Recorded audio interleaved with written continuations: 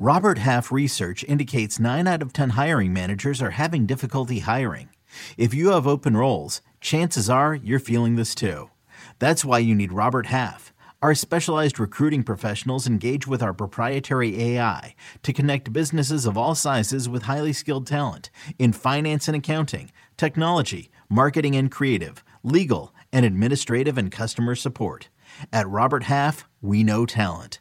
Visit roberthalf.com today.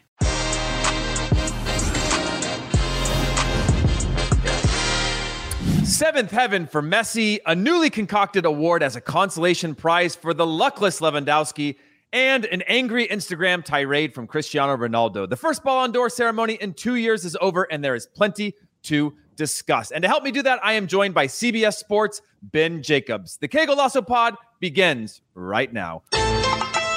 What is going on, everybody? Thank you so much for listening, for watching. Do us a favor, like, comment, subscribe. All of those things help us get found, helps make this community bigger and better, and helps us to continue making free episodes for all of you. But now, Ben Jacobs, what is going on, man? Thanks for joining me. How's it going, Heath? Did you intentionally just nail up the Argentina shirt behind you straight after the Ballon d'Or result? Yeah, for anybody that's just listening to this in audio form, my Bayern Munich shirt that I wore on my chest, I had it in my background earlier in this week, is now down on the ground, and magically an Argentine shirt from a match that I got to play in 2008. It's actually Kun Aguero, so it's not Lionel Messi's, is up on the wall because these are the sign of the times, and I'm just going with it. I'm not exactly happy, Ben, but want to get your thoughts right off the top. Do you feel, just from that the award going to Lionel Messi, how hard done do you think Lewandowski was on this one? And we'll get more into the layers of all this, but do you think this was Messi's to lose or Lewandowski's?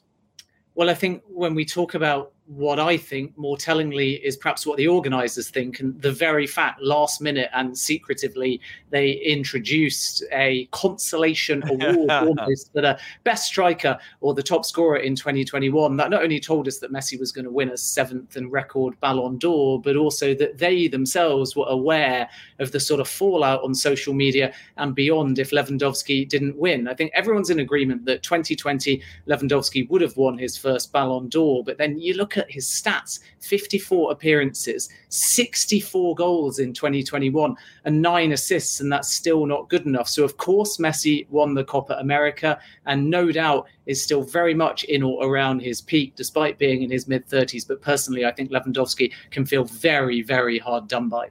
Yeah, as far as you can remember, was there ever a time that you felt another player was done in this way? Obviously, the unfortunate nature of playing in the generation of Messi and Ronaldo was that they were going to win the bulk of these awards. But in a year like this, you just mentioned Lewandowski's stats, and it just seems like you could not be more of a complete player or a better player in terms of winning things. And I know the hard part is when you compare national team and international schedules and results and things like that, it gets a little bit muddied in the waters in terms of who's even capable of it. We're going to probably see that with Erling Haaland at some point in his career, is how far can he take his Norwegian national team, which may be not very far at all in the end. And that could come back to haunt him as well. Do you remember in recent history or in any sort of history where a player was more hard done than this? No, I can't think of any individual year where a player was more hard done by. Not if we're looking at the stats anyway. I mean, there's years where Xavi and Iniesta have finished in second place and third, and you think, okay, but then you look at who's won and you're kind of like Messi and Ronaldo are dominating. And obviously it's a positional thing as well. So if you're a goal scorer like Lewandowski, then you tend to have that glitz and glamour around your numbers. And therefore, when you have a breakthrough season or a standout season or sustain yourself in terms of dominance, and Lewandowski's done that since 2020, you feel like you're going to win. I think when you look at the third place finisher in Jorginho, some will say he should feel hard done by as well, although in the build-up we thought he was going to finish a little bit lower. Mo Salah in seventh, somehow Ronaldo finished above him as well. So there's a number of players this year that will feel that their positions are lower than they expected or lower than the stats suggest. And when you're not a goal scorer, it's a lot harder to kind of bump yourself up the order and get the votes that matter to either win it or finish somewhere close. But when you're Robert Lewandowski, what makes it feel an injustice is that every single person can see what he's done on and off the field. And then just a week or so before the Ballon d'Or, he's scoring an overhead kick in the snow. and it's still not good enough. And you compare that naturally as you will to kind of recent history towards the back end of the year. So I get the Messi fans will say, Copa America, look at his age, it's a record, he's dominated along with Ronaldo this particular trophy. But it's very difficult not to judge in the build-up to the Ballon d'Or because you assume that's going to have some influence as well on the voting system. And when you look at the last few months, Lewandowski, red-hot form, and Messi going weeks and weeks and weeks without scoring in Ligue 1. So Messi's dipped over the last 2 months, more so domestically than in the Champions League, and he's moved to PSG, whereas Lewandowski has sustained himself at Bayern and is scoring wonder goals. And I think that just adds to the sense and the narrative of injustice. Yeah, I feel like the only time that the Lewandowski chatter got quiet was when he was for a short time injured. But then he gets back on the field, and you wonder what that's going to have, if it's going to have some sort of effect to his form. But as soon as he steps back on the field, he is scoring more than anyone. And I feel like, again, that the invention of a brand new award to make him feel good almost feels like a slap in the face to the system. And, you know, I'd spoken to some people at FIFPro back when the FIFPro has their 11. And one of the concerns that they had from a global voting mechanism for players for the World 11 was that most players just thought about people that were at the top of mind, right? They didn't think about the stats. And so I, as a player, I remember sitting the last time I did it, I was sitting in a locker room with the Montreal Impact and filling out my 11, sitting with other players going like, yeah, Marcelo sounds like a left back that should be on the 11 because it's a subjective experience. Quite frankly, it had no effect on me. But when you have this tumbling effect of people and the chatter and the noise, how much of this do you think is naivety? How much do you think this is merit based? Because it just certainly feels, it just felt like there was a time for change. And when the game is going through this resurgence, so to speak, and there's all these shuffling and teams are, you know, the leagues have a new world order, so to speak, from France to Italy to even the Premier League in terms of who the top four is and who's challenging. It felt like a ripe time for something new. And so what do you think what was the DNA of the decision that went into this with so many people still voting Messi to be the best? And again, there is some objectivity to that, but it seems primarily subjective when you compare that to what Lewandowski is doing. And on top of that, it just felt like the perfect year to say, yeah, well, let's roll 2020 or 2019 into this whole thing because it makes more sense. Like if there's going to be an asterisk, then you're going to give it to somebody new. This seemed to be the perfect one. Do you feel differently? I'm going to give you a cynical answer, which is rather than it was the right time for something new, it was the only time for something old. And what I mean by that is it's the end of a Ballon d'Or era. Messi's won a record 7th, but I'll be staggered if we come back in 2022 and he gets 8 or more. And let's not forget that Johan Cruyff in 2012, before he sadly passed away, said that Messi would reach this astonishing total of 7. But this, for me, is Messi's last Ballon d'Or. And I don't want to take anything away from Messi's 2021. Still astonishing. He got that international trophy. But if we're comparing him to Lewandowski and trying to look at it in the most objective way we can, at that point, Lewandowski, for me, has simply had a better calendar year than Lionel Messi. And some would argue that Jorginho and even Karim Benzema have as well. And you can go all the way down potentially to Mo Salah before I personally start to place Lionel Messi, aside from that one fact that, yes, he got a Copa America and he was the co-MVP along with Neymar. But if I'm being cynical, I think the tournament organizers, looking at the DNA of how they came to this decision, had to also factor in that if they didn't give Messi a record 7th now, that might be it. So it's this strange sort of dichotomy, not really in the sense of Lewandowski, because he, of course, isn't a young player or a next generational player. But I think that's it for this era of Messi and Ronaldo. And after this, we move on to the Mbappes and the Neymars. And I think there was a solution here. I mean, I was going to ask you this, Heath, as well. Why create that award for the best striker or the top goal scorer in 2021, as opposed to just nodding to 2020 and saying we couldn't do a Ballon in 2020, but we're going to do it now. Lewandowski 2020, Messi 2021, to leave with a trophy, and everyone's happy. Do you think that would have been a bad idea? No, I think it would have been a great idea. And I think it would have settled it. I still would have thought that, in theory, thought that Lewandowski was hard done this year to not even leave with 2. But it seemed like an absolute solution to a problem to say, hey, we're actually going to do 2. Don't make up a fake award. That's not going to go on his wall somewhere when he knows that this was perhaps better. And so, yeah, I think that would have been a great solution. And just because you say early on, hey, we're canceling it because, you know, all the leagues aren't playing and things like that, I can understand that. But to come back and say, hey, this is history. And this should be done right. And perhaps we, in the chaos of a pandemic and COVID and things that were much bigger than the game of football, we lost sight of what this thing meant, or we did what we thought was safe or the right thing to do at the time.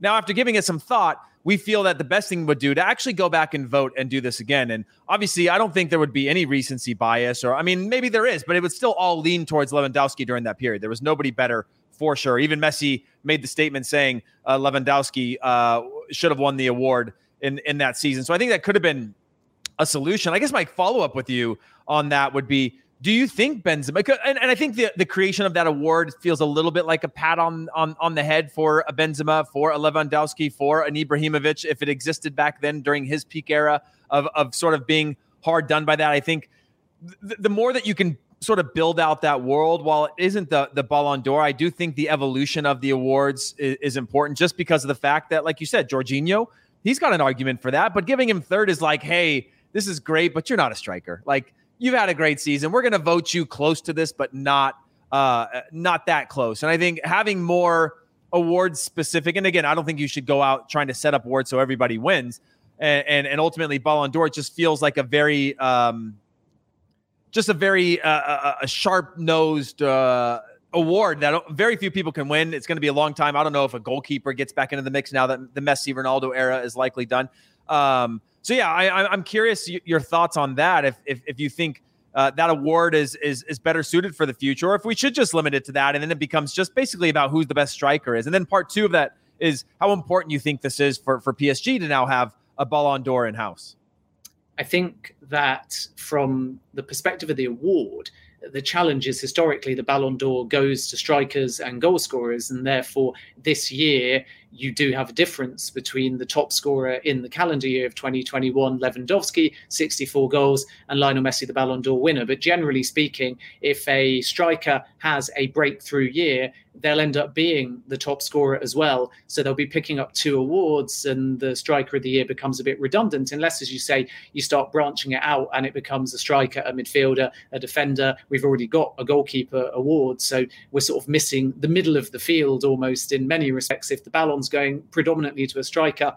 And then there's the best goalkeeper award, which Donnarumma took. But there's a lot of discrepancies generally in how it works, because obviously if you're going to nominate Donnarumma in the Ballon d'Or and he's the only goalkeeper, it also makes the best goalkeeper award a little bit redundant as well, because how on earth is he not the best goalkeeper if he's the only goalkeeper in the best 30 players list? So there's a lot to be done to kind of shape these awards in a way that are as authentic as possible. And I think they can also be more personality driven. So I was personally a bit disappointed to see Simon Kjær only called out rather than given an official fair play award. And I think that Kasper Schmeichel, who was on the goalkeepers list, should have also been given an equal shout out, because he played such a big part as well in helping to save Christian Eriksen's life. So Kjær and Schmeichel, for me, could have had an award, and it gives you the opportunity around fair play to really authentically tell an emotional story or an inspiring story.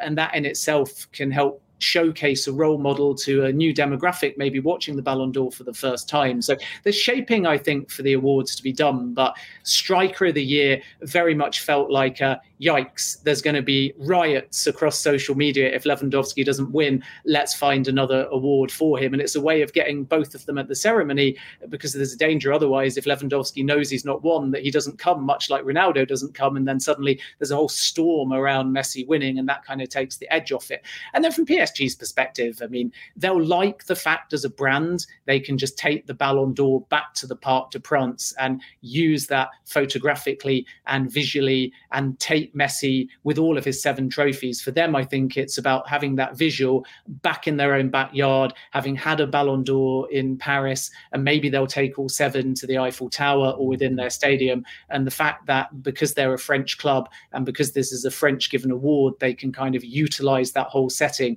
It's not necessarily that good for the football team. I don't think it really impacts upon the dressing room, because the dressing room, deep down, they know that he's not won it because of anything that he's done at PSG. But it allows Nasser Al Al Khalifi and Leonardo to shape that visual back under the club's branding, give their sponsors some kind of added value as well. And in doing so, tell the story of Messi's history under a PSG light, which is obviously very good from a football club's perspective if you're talking about the brand rather than any benefit that may kind of continue from winning that on the field. Yeah, it seems to me that the award ceremony what was happening in angst and fear. It didn't feel fun. Like you said, it lacked that human element of being able to say, hey, yes, this is a prestigious award. It's been going on for a long time, but we're also in sort of extraordinary times and circumstances. And therefore, we should have had an award for Simon Kjær, or celebrate the year that was and big moments and heroic things that took place, as opposed to sort of the try-hardy, poor writing and, joke slinging nature of like the angsty crowd where everybody's hearing things in multiple languages and there's a delay and it feels a little bit awkward and it feels like it missed that human emotion, so to speak. How important do you think it is for the players to get together? If you're Lewandowski, I mean, do you not want to have a conversation with the other guys there or girls there and say, hey, something feels off about this whole thing, and we're sort of playing this role of needing to come here and smile and wave and kiss babies and sign autographs and be these hero figures, but we have so little say in all of this, and our so almost like our futures are being decided for us. Do you think the players have a role to play in the evolution of this awards to making it more entertaining, better, more complimentary to the work of the footballer and things that happen, like you said, both on and off the field?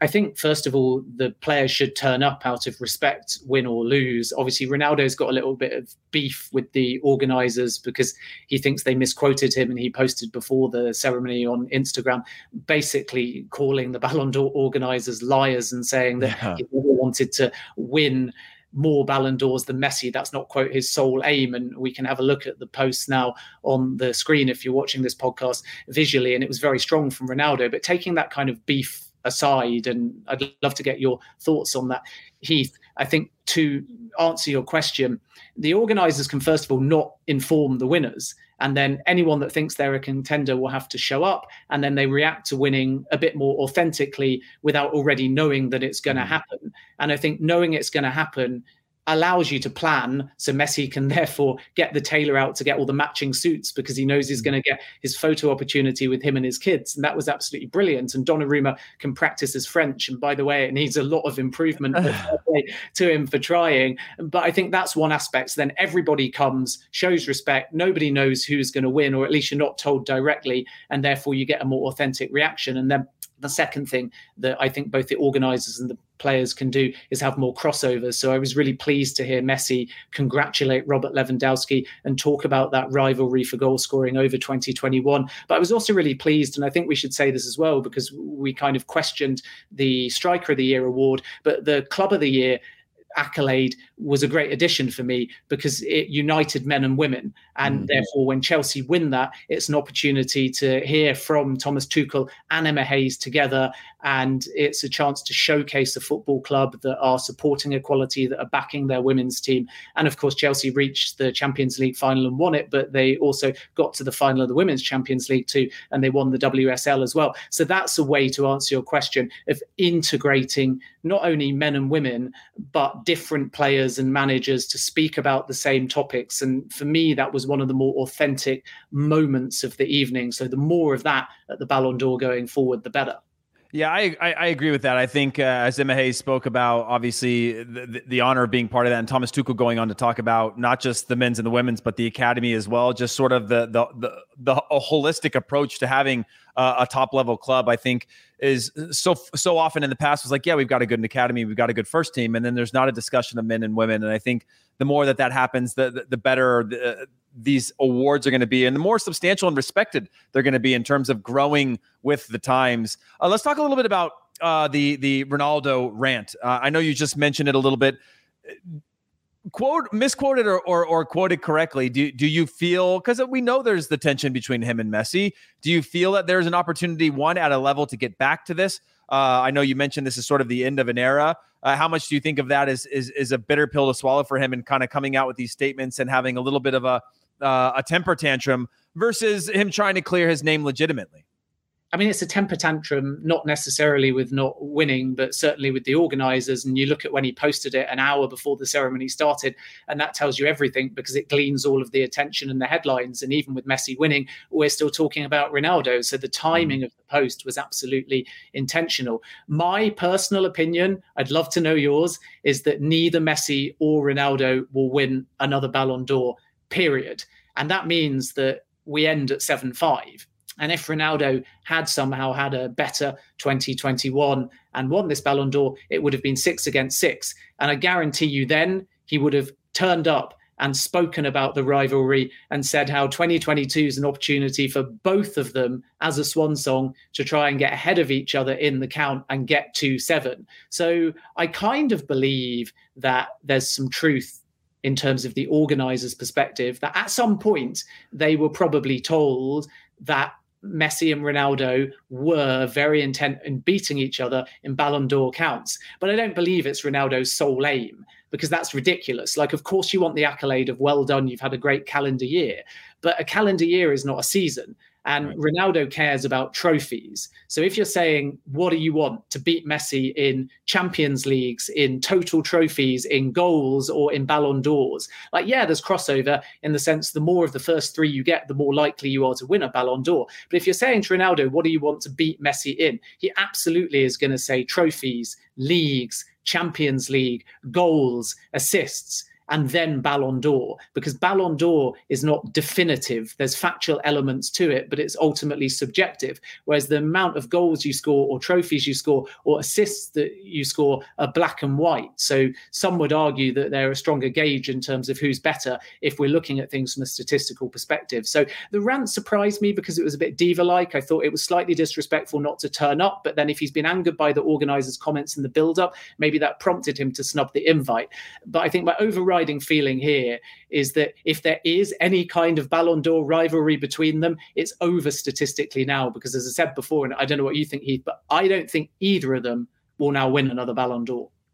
Yeah, and again, the only disappointment for me in all of that is not whether Messi finishes with more than Ronaldo. It's just about the fact that we have a Karim Benzema who's going to have to do another 12 months of incredible work, or Lewandowski, who's going to have to stay in peak form, which he's been in for a decade straight, only to fall short to be able to win this. And that's the part that's disappointing to me, because like you said, we're probably entering the new era where they get, to keep that or sustain the level that they have at their own age. It might just be that gap in generation where now we're looking at the Erling Haalands, we're talking about Mbappe, and maybe Neymar has a part of the conversation, or we're going wider in terms of positionally. But I'm going to read off the winners of the other awards. Obviously, the Copa Award going to Pedri, the young player. Barcelona hasn't featured as much in this new campaign, but has been fantastic. Was there anybody off the top of your head that you thought might be able to steal that one away from him?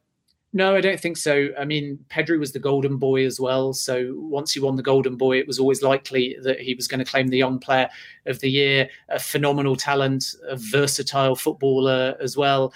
I was really pleased just to hear Greenwood mentioned in the conversation. And that's a name that I think we should be watching over the next 12 months, particularly as he develops under new management, of course, at Manchester United. But Pedri, for me, was always the outstanding candidate. That was probably the one category where I was just 100% convinced the winner would be Pedri.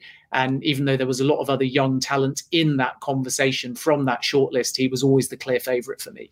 Yeah, I agree with that. And more than anything with that list, I'm just excited about the young prospects as we look. I was just talking to our producer, Des, off this saying, man, where do we go from here? Where do you go in terms of the future world stars? And it's hard to imagine some of these players becoming to the level of Messi or Ronaldo, but it certainly seems like a few are going to reach, if not those heights, a height that makes us go, wow, this is the best in class. Let's move on. Obviously, we talked about the Yashin Trophy with Donnarumma winning that and what that means, obviously being on the short list for the Ballon d'Or as well. The Club of the Year, we discussed being Chelsea.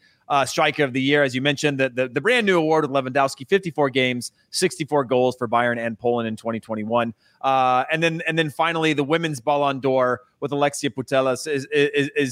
Was there anybody on that list, knowing that there was a number of top quality players this year? And obviously, I thought it was a heartwarming story, an incredible player that took Barcelona so far. But was there anybody on that list as well that you thought was in contention going down to the final days? Honestly, all of them. Putellas has had a phenomenal season. Let's not forget she scored in the Women's Champions League final, the 4-0 victory over Chelsea. I think she gets an assist as well, but what you see is a through ball for the third goal and the defender just touches it and then they score. So it doesn't technically count, but she is just a phenomenal athlete. And the reason I say it was so open is not because she wasn't the favourite, but half of the Barcelona squad that won the Women's Champions League and had a tremendous domestic season as well were on that list as well. So Hermoso, very much a contender too. And I was a little bit disappointed, I guess, that the striker of the year award wasn't male and female, because then I think that Hermosa would have taken that. She's got almost 50 calendar year goals as well. So probably those two from Barcelona. And then you can definitely make cases as well from the WSL too, particularly Fran Kirby, who has battled back from illness and had a standout season. And I think had Chelsea won the Women's Champions League, she would have been a really legitimate contender for the Women's Ballon d'Or as well. Sam Kerr too, her strike partner, Kerr and Kirby, as they're known, KERR-BY. They're a great duo. And then Alex Scott was on our CBS Champions League studio making a case for Vivianne Miedema as well. She's the record goal scorer in the FAWSL. I don't quite think she's been in the same category as the other names that I've mentioned in 2021. And obviously Arsenal didn't get to the Champions League final or win it, but she, for me, is always in the equation for top players as well. So the women's list was much more competitive and open than the men's. I think 5 or 6 in the men's in the equation, but realistically only 2, Messi and Lewandowski. But I think for the women's shortlist, you were looking at 6 or 7, but Putellas was the obvious favourite and the rightful winner in my eyes. Yeah, Viv Miedema was one that I thought had a little bit of that Lewandowski factor going back to 2019, 2020, just their ability to score at the national team level and at the club level, sort of bringing Arsenal up to a higher level in terms of her talent and her ability to score goals, but ultimately falling short to people who are more deserving at the time. But when you look over these larger windows, you're like, how is she not winning these things? Because it just seems like every year she's great and somebody's just a little bit greater when it comes to winning those awards.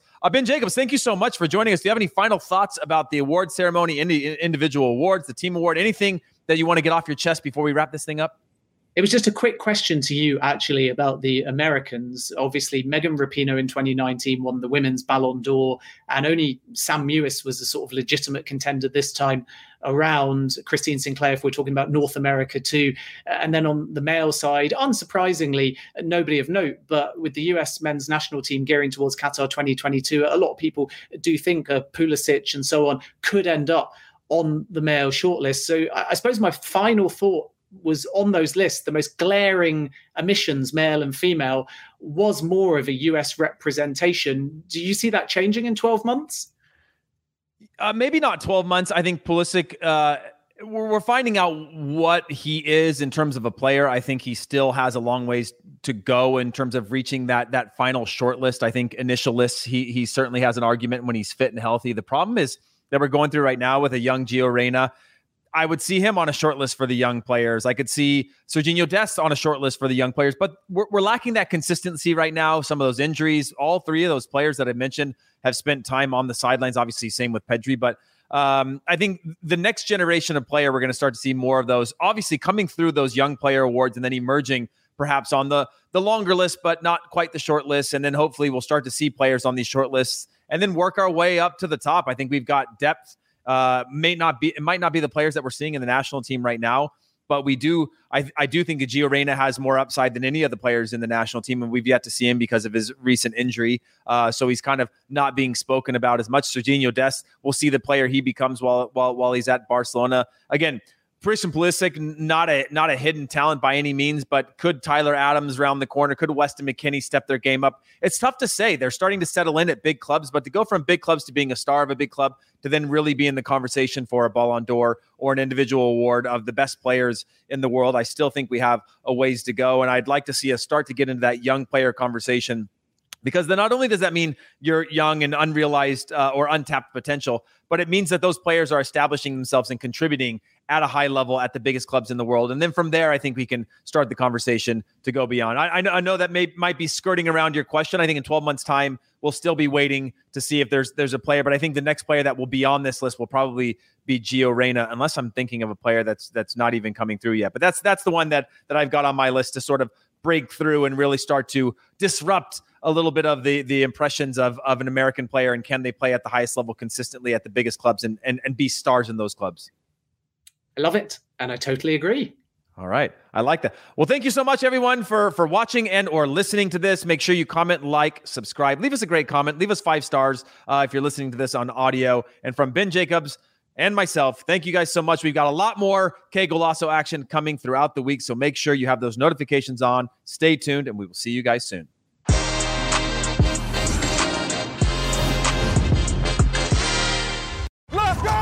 It's the most all-star studded challenge ever. And this time, it's every competitor for themselves. Best challenge ever! The Challenge All-Stars. New season now streaming on Paramount+. Go to ParamountPlus.com to try it free. Terms apply.